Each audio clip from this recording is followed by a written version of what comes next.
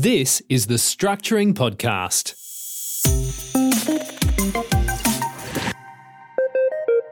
Good day again, it's Terry W here, and it's another episode of the Structuring Podcast. Today I want to talk about deductions for travel in relation to investment properties.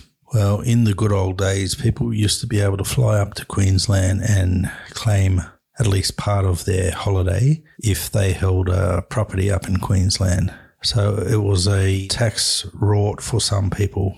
And then that led the government to crack down and actually change the law. I think it must have been about 2019 or so that they changed the law in relation to travel. And they did this by introducing Section 26-31 of the Income Tax Assessment Act 1997. And that section basically prohibits the deduction for travel in relation to residential property. There are some exceptions though. And one of those exceptions is where a company holds the property and the company is not acting as a trustee. So a company could potentially still claim travel in relation to residential property. The other exception is for a unit trust where all the units are owned by a company and that company is not acting as a trustee. So the unit trust could claim the travel related costs in that instance potentially.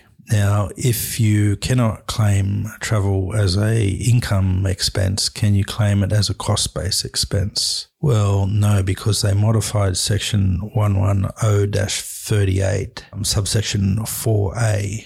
They inserted that section to deny the claiming of the expense as a cost base where it is prohibited by Section 26-31. So you couldn't claim travel to Queensland for your residential property against the income or the cost base expense, and that's because of Section 26-31. Note that this only applies to residential property. It doesn't apply to commercial property. So if you did own commercial property, you could still potentially claim the travel as a deduction in that case. And it also doesn't apply where someone is conducting a business of property investing. And I should add that this is extremely rare. Most investors will be just that, investors rather than business owners. It's a passive thing that they do by holding properties. It doesn't amount to a business. If you want to read more about this, I've written about 4 tax tips on this on the Property Chat forum. So go have a look at tax tip 211,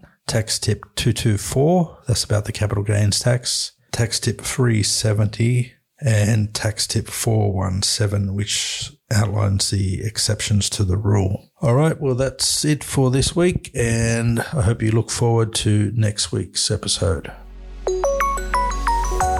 You've been listening to the Structuring Podcast. Check out the show notes for today's episode at www.structuring.com.au/podcast.